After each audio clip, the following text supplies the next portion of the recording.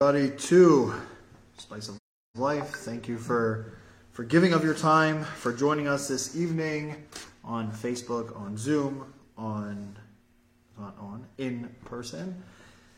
The title of the class this evening is You Can't Spell Danger Without Anger.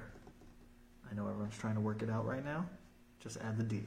You can't spell danger without anger. Obviously, the topic is going to be anger, and we'll hopefully talk about the trait in a general sense, and then some practical examples or advice on how we could try to minimize it and maybe delve into where the root cause of anger could potentially come from.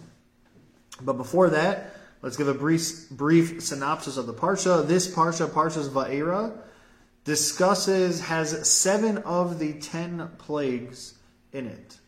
So yes, we were in slavery for 210 years, but it's all in one Parsha. It's just pretty much God describes the fact that we were enslaved, that we are crying out that the Egyptians made our lives extremely bitter, and now the salvation begins. And interestingly enough, the first 3 plagues, the Torah tells us, Moshe was not allowed to do. He was not allowed to himself perform. The first 2 came from the Nile River. Aaron had to hit the Nile. The third one, the plague of lice, came from the ground. Moshe could not hit the ground. Aaron had to hit the ground and turn into lice. Why is it as such? So Rashi explains, because Moshe benefited from the Nile, and he benefited from the ground. Moshe was put in a basket, floated down the Nile River, and that's what saved his life. Therefore, the first 2 plagues, the plague of blood, the plague of frogs, Moshe was not allowed to hit the Nile. And when Moshe killed the Egyptian and buried the Egyptian in the ground, Moshe was saved by the ground, by covering up the Egyptian's body. Therefore, Moshe was not allowed to hit the ground, I guess, so to speak, to inflict pain on it, to turn it into lice, because of the benefit that he received. Which teaches us a tremendous lesson. We tend to think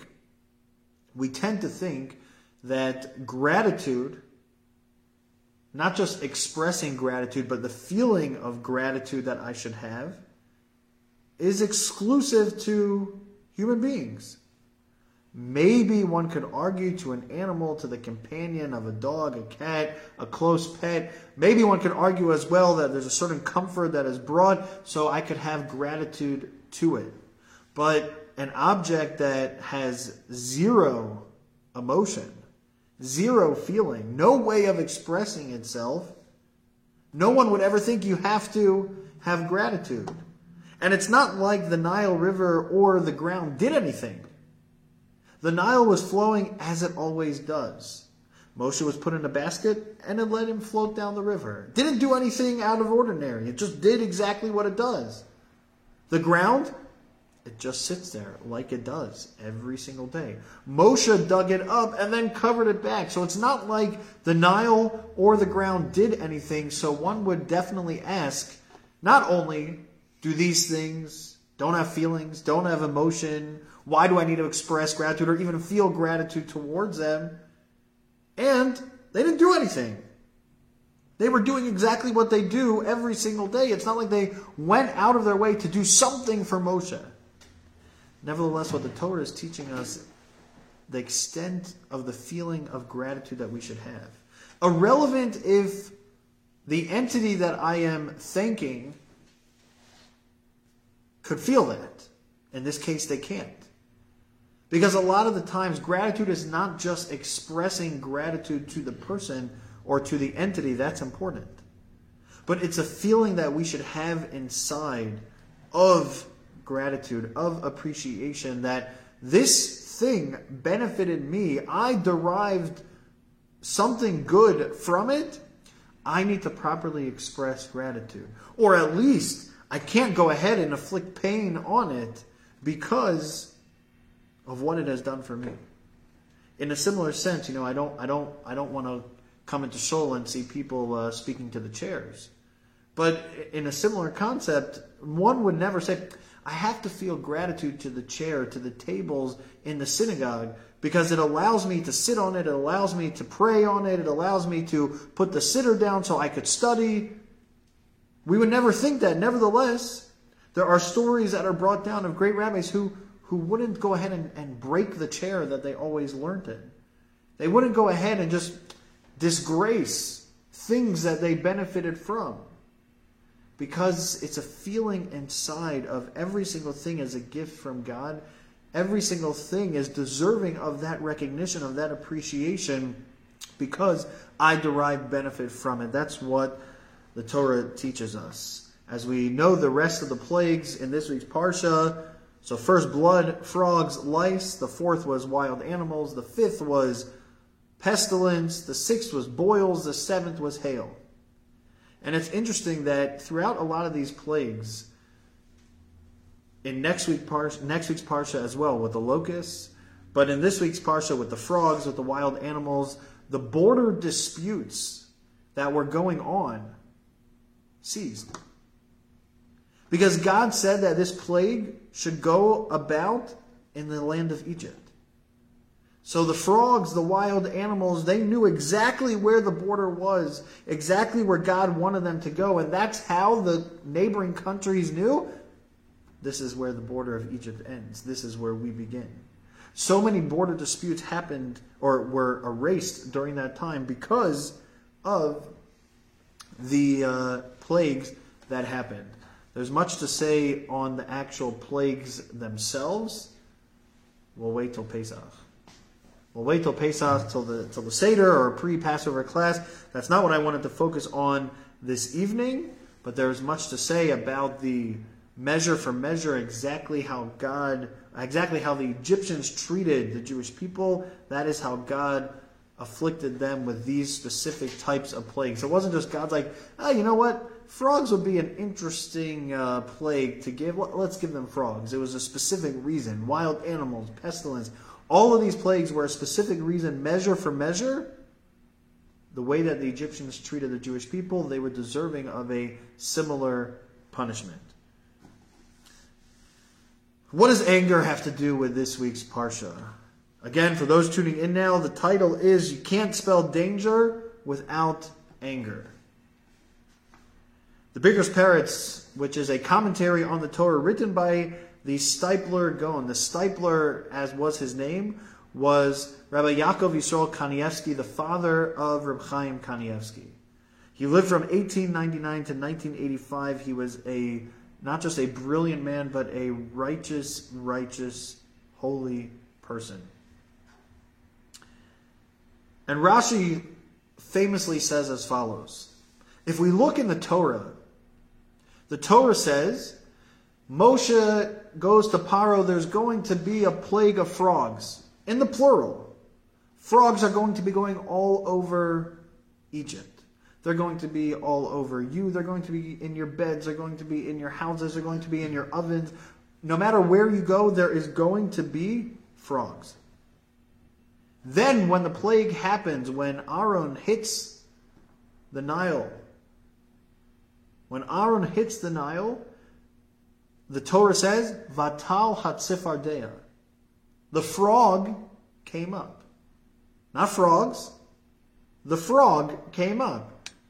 What happened, Moshe? I thought you said that there's going to be frogs. And if it's going to cover an entire country, we're talking millions, if not billions of frogs that are jumping all around. Yet the Torah says, in the singular, the frog came up. Rashi tells us, Tzifardea achas, one frog came out, and it was a very large frog. V'hayumakin osa, and the Egyptians would hit it. And every time they would hit this frog, more and more frogs would come out of its mouth. And that's how you got the millions and millions of frogs that ended up covering the entire land of Egypt. So yes, one frog did come out, which ended up letting out so many more. Why? Because of the hits of the Egyptians. The Stipler asks the rather obvious question. You're an Egyptian. You see this big frog come up. Okay, Moshe said there's going to be a plague of frogs. Well, let me hit it. Let me see if I could kill it. If I kill this frog, then there's not going to be any more plague. So I start hitting the frog. I'm trying to knock it out. And every time I hit it, more and more frogs come out. And then my friends come and they start hitting and more frogs are coming out. So maybe after 100, 200, 1,000 frogs, you think they would get the message? You think one person would say, "What? Hey, I figured it out." Every time we hit the frog, more frogs come out. If we don't hit the frog anymore, then no more frogs will come out. The Egyptians continued to whack it. Not one person thought of that. They continued to hit, and that's how we had millions and millions of frogs all over the land of Egypt. Why didn't any Egyptian think of that simple answer? And the Stipler goes on to explain. He says the more that they hit the frog, the angrier they became. And the angrier that they became, the more irrational they acted. And they continued to hit. And with every hit, they got more angry. And the more irrational. And when one becomes irrational, they're not thinking clearly. So their whole reason as to why they are hitting the frog is to make it that there are no more frogs. But they failed to realize that what they are actually doing is increasing the frogs. Why? Because of the trait of anger. The more that they hit, the more they got enraged, the more they got so upset, their seichel, their intellect went bye-bye, gone. Sayonara. And they continued to hit until millions and millions and millions of frogs covered the entire land of Egypt. The Stipler says the destructive force, or what we see when it comes to anger, that when one becomes angry, when one becomes so involved, that's all they see. That's all they're able to focus on. Everything else, rational thoughts, gone. Seeing a bigger picture, gone. Trying to even ask a question to get them to logically think, gone. When someone becomes angry, it consumes them to the point that you end up acting the opposite of what you were trying to accomplish. That's how irrational the trait of anger can become. And that's what we see from the Egyptians. They would have stopped a few frogs. But the plague happened because the Egyptians continued to hit, going against their own intellect of what they were trying to accomplish. And with that, with the description of the Stipler of the trait of anger, of how irrational it causes us to act, let's delve into a little bit of maybe different types of anger, how destructive it could be, what the Torah says about it, and maybe possible remedies. Pirkei Avos Ethics of Our Fathers tells us, source number 2, chapter 5, Mishnah 11. It says, Arba midos bedeos. There are 4 types of deos, of outlooks. Noach lichos v'noach lirtzos. There are people that can easily get angry, and they're easily appeased. They're going to get angry very quickly, all the time. There are people that it's just kind of who they are. You say a little something, you breathe the wrong way, you could wear the wrong color shirt, this or that. They're going to get angry. It's very easy for them to just lose it, blow a fuse. But at the same time, they could calm down very easily as well. It happens a lot. It's not something that we want. But at least the positive, they calm down quickly. So there, yotza scharo behefsedo. The reward goes out with its loss. Meaning, the fact that, you get appeased quickly is not going to change the fact that you're always constantly getting angry. That's not a good thing. Then there's kasha lichos v'kasha lirtzos. It's very hard for someone to get angry, a different type of person. They have a lot of patience. It's very hard for them. Not many things are going to rattle them to get them angry. But when you do get them angry, when those moments happen that they get really angry, then kashalirtos, they're going to be holding on to that. They are going to remember that feeling, why they're upset with you, for a very long time. It is very hard for them to let go. That's a different category of people. There, yatsa hefsedo bischaro. The loss is better than the reward, meaning the fact that it takes you a long time to get angry, or there's not many things that you get angry, that's a good thing. You're not always constantly looking, you're more easygoing, or maybe you've worked on yourself where a lot of things are not going to bother you. Yet, nonetheless, when you do, that's not good. But at least it takes a lot to get you angry. Kasha lichos v'noach lirtos. A third person is, it's very hard for me to get angry. It takes a lot to get me angry. And guess what? Even if you do get me angry, v'noach lirtos, I don't hold on to it for so long. I can be appeased pretty quickly. I can get over it. I move on. The anger subsides. There, Pirkei Avos says, chassid, you're a pious person. That's amazing. It takes you a lot to get angry. And even when you do get angry, it'll pass. It's not going to go for so long. There, you're a chassid, you're a pious person. And lastly, the fourth category, noach lichos, v'kasha lirtos rasha. Someone who's easy to get angry, and it's very hard to appease them. That, you're a rasha, you're a wicked person. The first category, it's easy to get angry, but I'll forget about it pretty quick. All right. Not the best level, but it's something. The rasha, the wicked person, it's very easy for me to get angry. I'm always looking. I'm always that type of person. And then when you do, on anything, I'm not going to let it go. That, you're a rasha, you're a wicked person. And it's interesting. The Tosos Yantav, the commentary on the Pirkei Avos, points out as follows. And he says something which the more we are cognizant of it, the more real it can become, the more honest we can be with ourselves. He says as follows. Listen to the words of our sages. Why didn't the sages write a fifth level?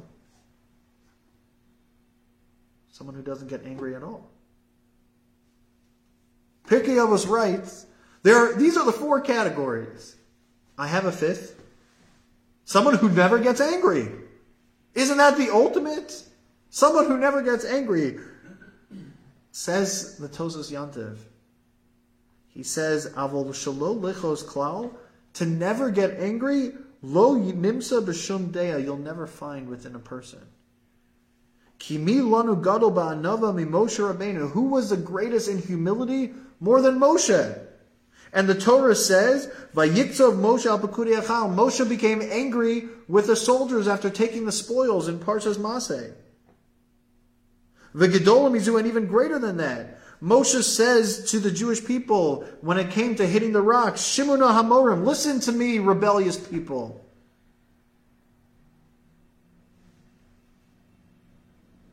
Therefore, if even Moshe, and we'll see how he's equating humility with anger, we'll get to that a little bit later. But the Tosos Yantav explains that even Moshe, the most humble of all people, there are times that the Torah records that he got angry. And therefore, there's no such category, there's no such level as never getting angry. It is going to happen to each and every one of us.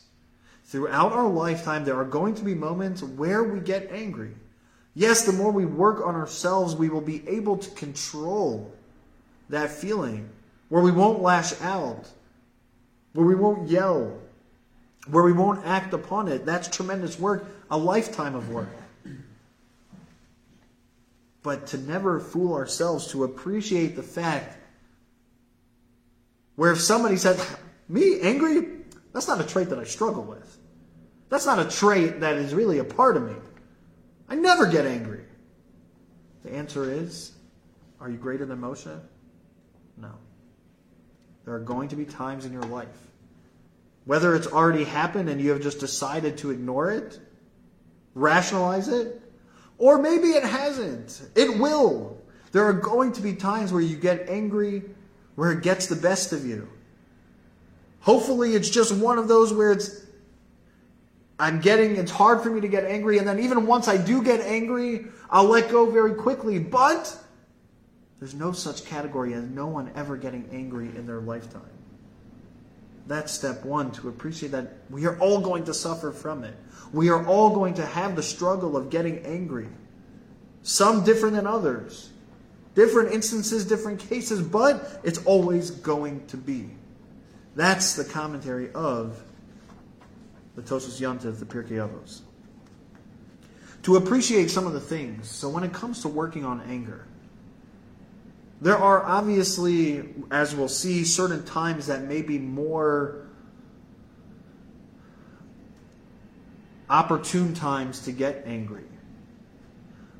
But as we've discussed many times in the past, the concept of musar, the concept of working on oneself, of learning, many times is to picture, to internalize certain sayings of the rabbi, certain sayings of the Talmud, of the Torah, that stir our insides, that inspire us, that affect us in certain ways. And the more we're able to feel, to appreciate that, that helps us in the moment.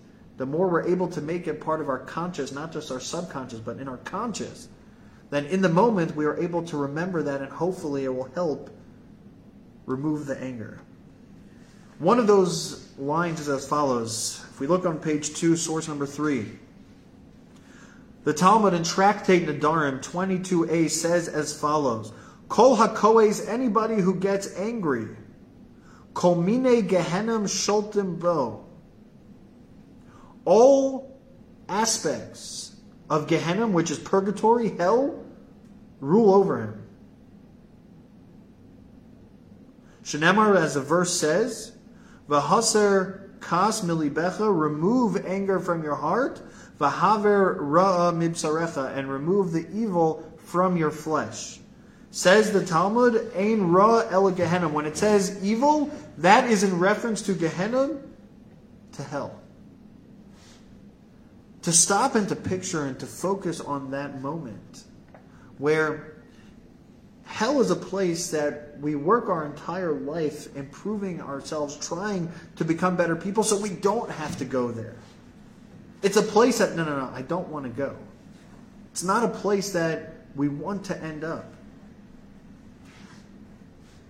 Yet, while we're living in this world, we could be experiencing the entire purgatory while we are living. And that's at the moments that we get angry. There are commentaries that explain it in the literal sense. And there are commentaries, Rabbi Yerucham Levavitz says that it's not just in the literal sense, but it's also that when one gets angry, they are living with hell within them. They're not happy with themselves. They are embarrassed. They are arrogant. We'll see all these different traits come out. But there's something internally going wrong within them. That's why they're getting angry. That is talking hell. Because you're not at peace. You're not happy with oneself. The more we could make that feeling real, that I would never want to go there. Yet when I'm angry, I'm there.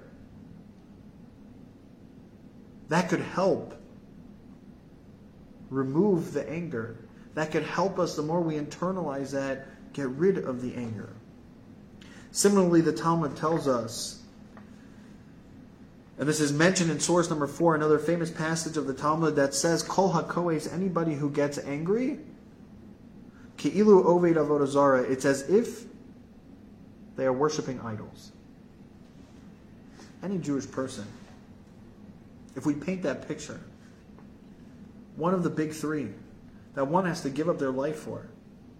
If you have a gun to your head and somebody says to you, if you don't worship this idol, I am going to kill you. We got to give up our lives. And so many Jewish people throughout the generations, irrelevant of religious level, have given up their lives for that. They would not forsake their religion to go ahead and worship an idol. We would never ever want to do that. Yet says the Talmud, when you're angry, God, the Torah, equates that, it's as if you worshipped idols. What's the connection between the two? Because when you get angry, as we saw from the stipler, when you get angry, your intellect is out the door. When you get angry, because you have no intellect that will increase your anger, you will end up committing so many more sins. That's why all forms of purgatory are ruling over you, because you're just going to continue to go down that path and continue to do sins in your state of anger. And when you have no seichel, when you have no intellect, there is nothing stopping you from going ahead and worshiping an idol. It's gone. The more we think about that at the time that we're getting angry, or not at the time, to arm ourselves to be ready when we do get angry, that, getting angry, it's as if I'm worshiping idols. I can't have that on me.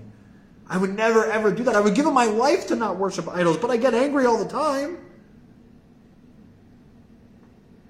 The more of a realization we make that, and Rav Isaac Sher points out, all right, what halachic difference? What really could that spell out for us? Okay, fine. It's as if I worshipped idols. What difference does it make? How is that going to help me? He says as follows.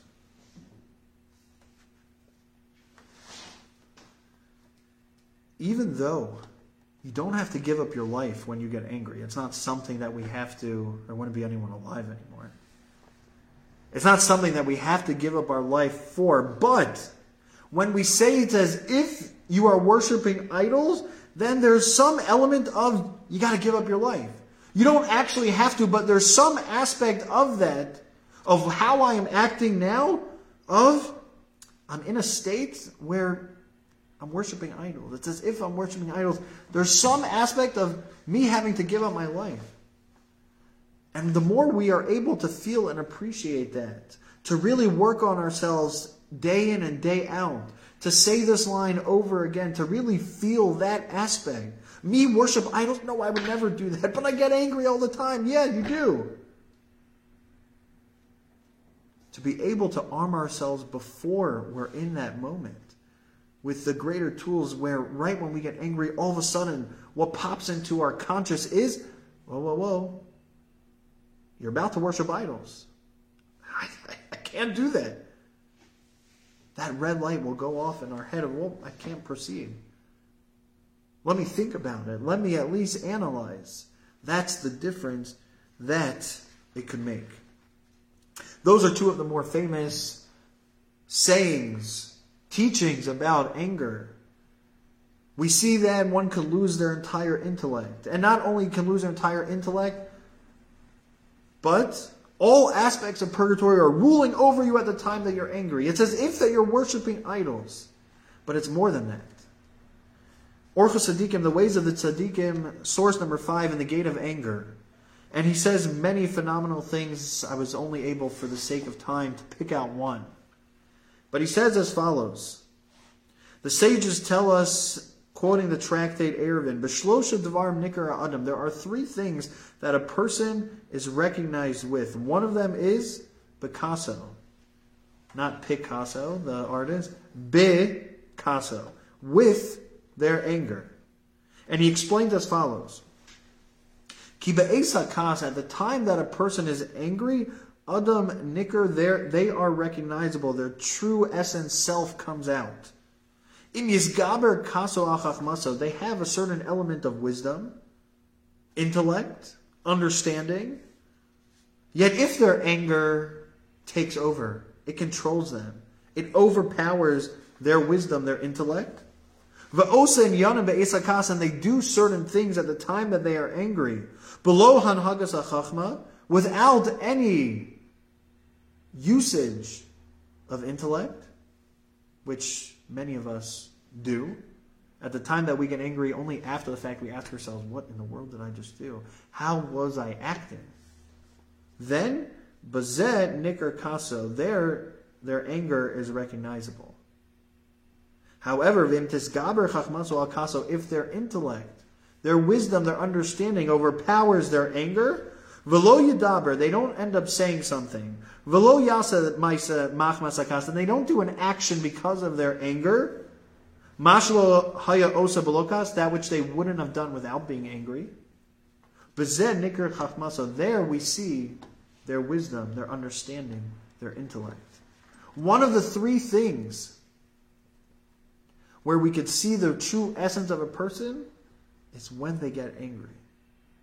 Are they someone who allows their intellect to reign supreme? Or are they purely emotional? Do they allow themselves to get caught up in the moment and do things that they would never have ever dreamed of doing? I hope many of us are somewhere in the middle, where most of the time our intellect reigns supreme. Most of the time we're able to overcome. But I'm sure each and every one of us, I'm talking about myself, will for sure say,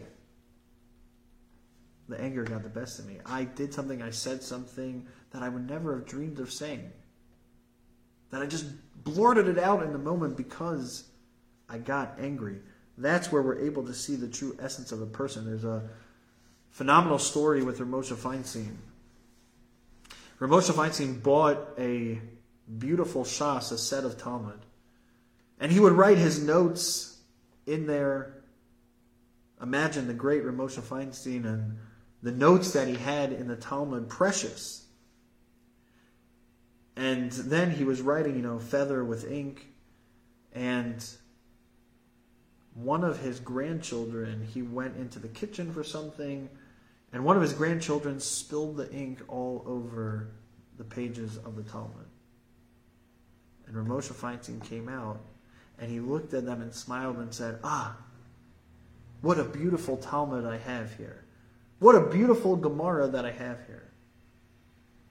And afterwards, one of his kids went and asked him, how in the world were you able to do that? How in the world did you not blow up at the kid? These are my notes. These are my precious gems, not just for myself, but for the Jewish people. This is what I spent my life doing. Be more careful.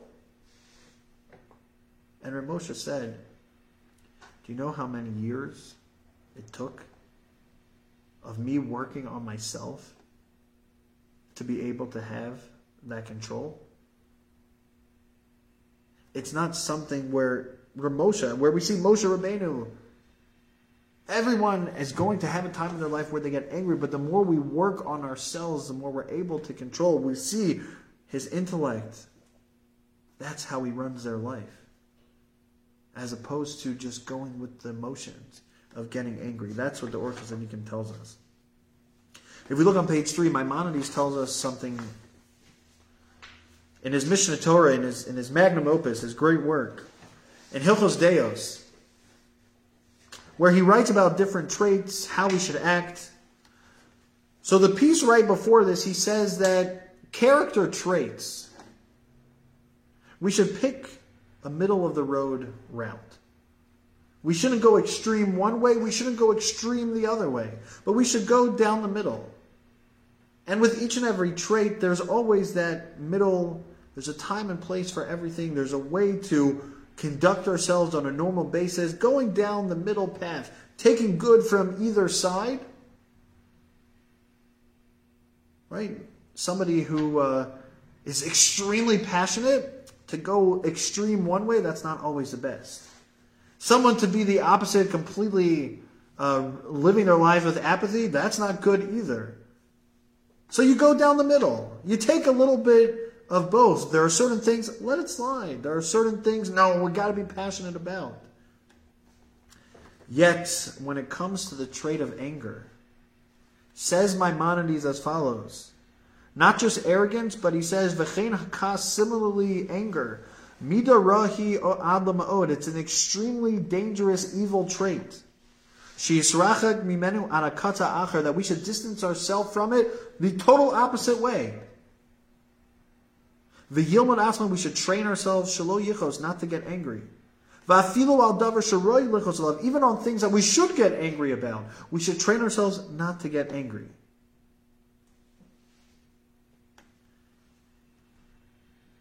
He says, if there are times, depending maybe on your job, if you want to instill a certain fear, and I'm not necessarily saying that this is the best route, but let's say within your household, you want your children to act a certain way.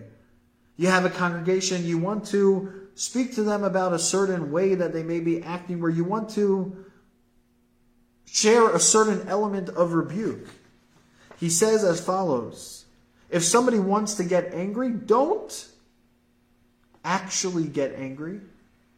Just yira atzma b'fneim, show it on your face. But inside, you're not angry. Now that's an extremely high level. That's an extremely high level. But he says, quoting these passages of the Talmud, that when somebody gets angry, their wisdom disappears from them. When someone gets angry, it's as if they're worshiping idols. Anger is one of those traits that there is no middle road. It's something that we should completely distance ourselves from. That's the proper approach. There's no middle road when it comes to anger. Even times when we really should get angry, Maimonides says, don't. Because it's a slippery slope. Once you allow anger to become a part of you, once you allow that trait to take effect, there's no shut-off mode. There's no, oh, you know what? Just in this case. Once it's permeated, once it's a part, it begins to take effect in other ways. And therefore, he says, go the furthest approach. No anger. Go away from it. No, in this case, this is not like any other trait. There is no middle path. Distance yourself completely from anger. Because as we see from the Steipler, we see from the Egyptians, when one gets angry, your wisdom is gone. Your intellect out the door. You're going to do things that you would never have imagined doing, that you never would have thought of doing. The more we are aware of the destructive power, the more we are able to work on ourselves, to understand that we're all going to struggle with it. But there are times in our lives that are more opportune for anger. Says the Shlah HaKadosh, lived from 1555 to 1630. Buried in Tiberia, buried right near the Rambam Maimonides' grave. And he says something as follows. He says, Shabbos is a day of peace, of tranquility. It's a day of relaxing. That's what's supposed to be. That's the mindset that we should have. Very different to Erev Shabbos in practicality. If you go into a house on Erev Shabbos, tensions are high. You got to get the food cooked. This kid hasn't showered yet. The table isn't set. The floor needs to be swept. Why didn't you do this? Why didn't you do that? Everybody's on edge. We got to do this. We got to do that. Why didn't you do? That's what's happening on an Erev Shabbos on a Friday. Very opposite to the actual day of Shabbos. Says the Shlah. He says as follows, the prohibition of lighting a fire on Shabbos, the Torah tells us, Lo savaru eish b'chol moshvosechem b'yom HaShabbos. One should not burn a fire in all of their dwellings on the day of Shabbos. On the day of Shabbos. He says, it's not just telling us, don't light a fire in actuality, striking the match, lighting the fire on Shabbos, but it's telling us, don't get angry on Shabbos either, because anger is similar to fire. And don't burn that fire on Shabbos in your dwelling places. That's not something that you should go into Shabbos. What does it have to do with Erev Shabbos? Says the Shlah. It says lo, don't. Lamed Aleph is how you spell lo, don't. The numerical value of that is 31. Chatzos, midday on Friday, is when really a lot of the preparations in halacha take effect. When it comes to Erev Shabbos on Friday. Midday on Friday until the end of Shabbos is how many hours? 31. Because midday till the end of Friday, midday, there's 12 hours in a day.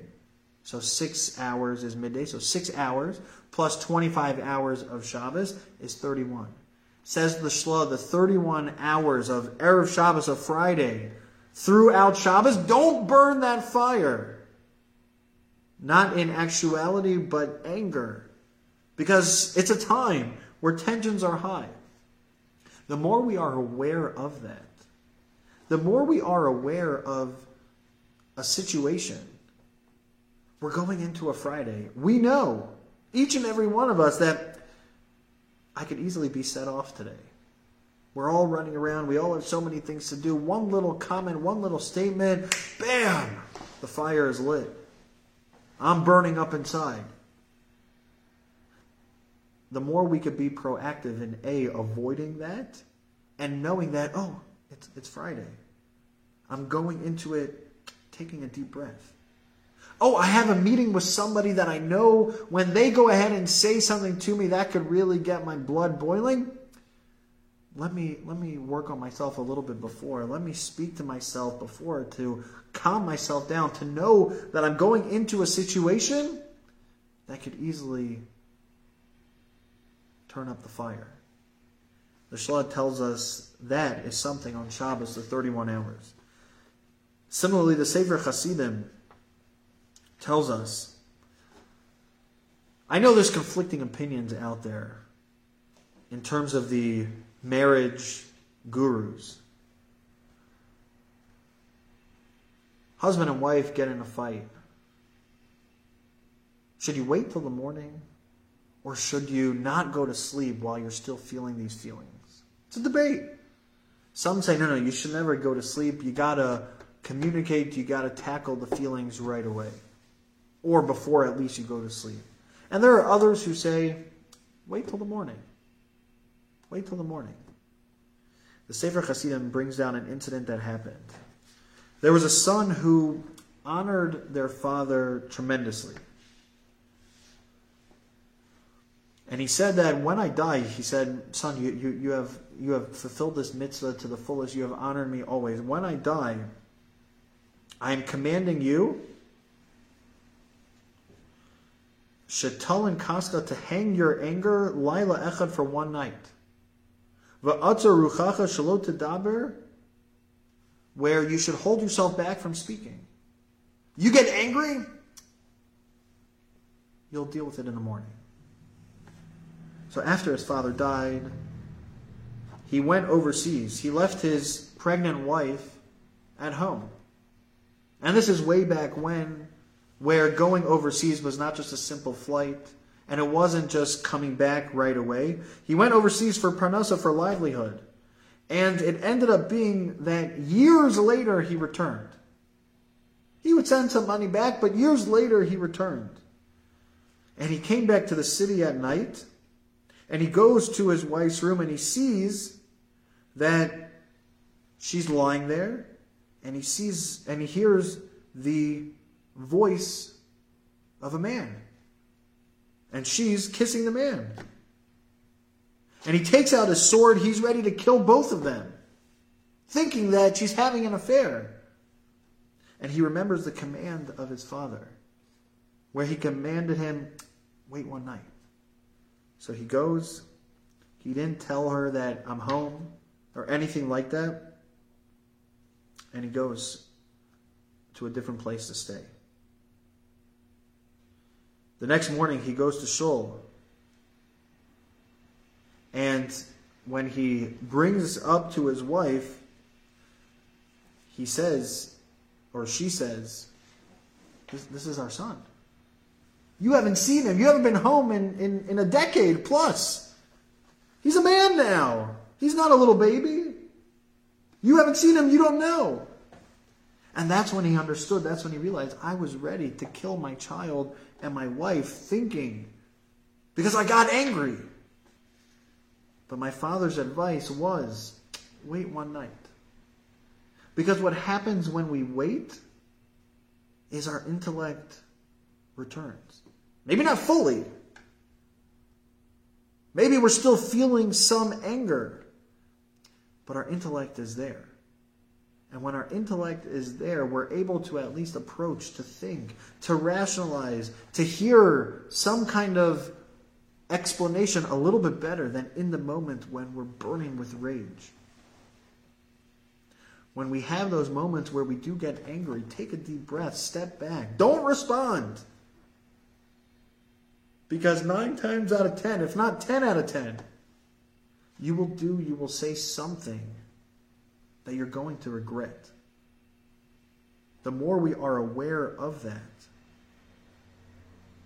the more we are able to avoid so many situations that once said, once done, many times can never be undone.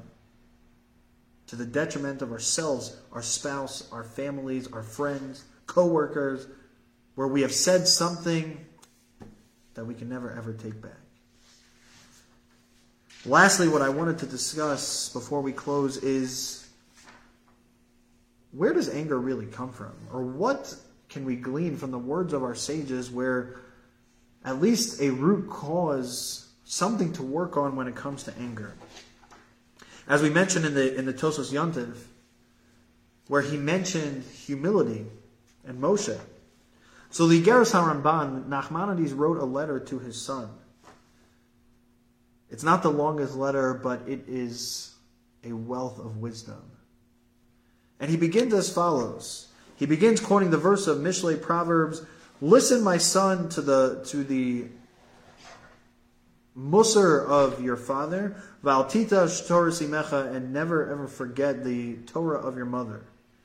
And he says as follows. First things that he says, Tisnai tamid ladaber kol dvarecha benachas, one should constantly act where they speak all of their words pleasantly, l'chol adam v'chol eis, to every person at all times.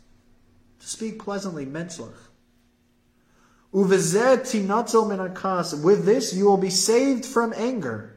Shehi mida ra lahachti b'nei adam, it's an evil trait that causes many to sin. As our sages have said, kol hakoes kol min aganim sholtenbo, anyone who gets angry, all hell is ruling over them, as we mentioned. And he quotes the verse.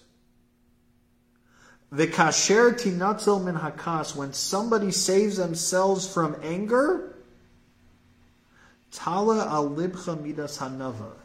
What trait will come up in one's heart when they remove anger, when they avoid anger? Humility. Shehi mida tova mikol hamidos tovas. This is the ultimate trait of all good traits. And what Nachmanides is highlighting, what the Tosos Yontif highlights, is most of the time when we get angry, it's because we are not humble. Meaning, we are expecting something. This is how somebody should respond. This is how I should be treated. This is how people should act. I have an expectation. I have determined the rules. I have determined how things should be in my head. So now life goes ahead and plays out. That's how I am looking out into the world. That's how I walk about my day. Consciously, subconsciously, that is how we all feel. Things should go my way. Each of us will answer that differently. Children should act a certain way. Spouse should act a certain way. Parents should act a certain way. Co-workers, friends, everything should be. God owes me certain things. And then it doesn't happen. Where we expected God to give us certain things, we expected this business deal to go through, and it didn't. We expect that when we come home, our wife and children should be a certain way, or our husband and children should be a certain way, and they're not.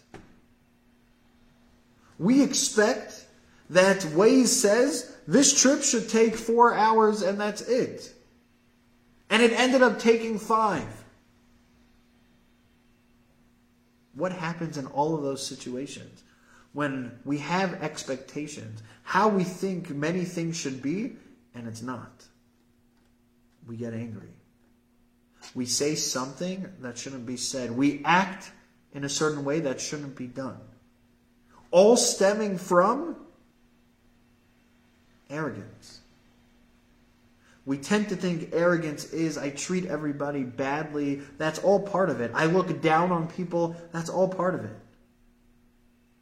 But a more subtle aspect of arrogance is expectations. I am owed. This is how things should be. I determine the way people should act. Never mind the fact that everyone is different. Everyone has their own struggles. But this is how things should be. This is what we tell ourselves. And when it doesn't, oh boy, you're going to hear about it. I'm going to get very upset very quickly. I'm going to say that sarcastic remark. I'm going to do something because it didn't go my way. But when we come with humility, when we understand that would I like certain things? Of course. But that doesn't mean God is going to give it to me. God is the ultimate one who's in control. God is the one who is giving me what is best for me. I may not see it. I may not necessarily even agree. But I don't really know what's best for me. God does. So when you're having, quote unquote, that bad day, where all those things, you're angry at God, you're angry at the world, the more we take a step back and understand that a little bit of humility, God, you're the one in control. Who says that this really should have been? Oh, because I did? Then all of a sudden you're not going to get as angry. When I come in with the recognition of humility where my children are my children, my spouse is my spouse, they have their own struggles, they're trying their best, they're doing what they can. Yes, there may be times where you could say something to get them to improve, something for their own benefit in the proper time, place, and way. But if I come in with these expectations, this is how it should be, you are going to lose it. You are going to get angry, and to your detriment, you're hurting the relationships that mean the most to you. The way, as Nachmanides says, as we remove anger, is by growing in the trait of humility. To understand that not everything has to go exactly the way that I think it should go. Because I am not God. And I am not in control over anyone else but myself. And the more we understand and realize that, we will approach things differently. You're driving on that long trip and your kids are making so much noise and you're going out of your mind. You expected on a 5-hour trip your kids to be perfect angels, quiet, not doing anything. That was your expectation going in. That's an element of arrogance. You are in control. Now step into that car with a little different approach. Look, would it be amazing if they were quiet? Of course, that would be amazing. It would be amazing. But at the end of the day, they're children. Who can expect them to be perfect in a car for 1 hour, let alone 5 hours? So now we're a little bit more tolerant. We've lowered that bar, that expectation. And now when your kids are starting to make noise, you're not going to, right away at them. You may not even necessarily realize, or it may not even bother you, because we have acted with humility. With a spouse, with a coworker, so many different things where it needs to be a certain way, and that doesn't happen. If we just approach it with humility, that anger is not going to be the same. It may not even be there. Because it's not all about me. I am not God. I don't determine the way the world runs. That is this Parsha. You can't spell danger without anger, because every time there is anger, it's going to lead to danger. Have a wonderful evening, everybody. Thank you for joining. Thank you. Thank you.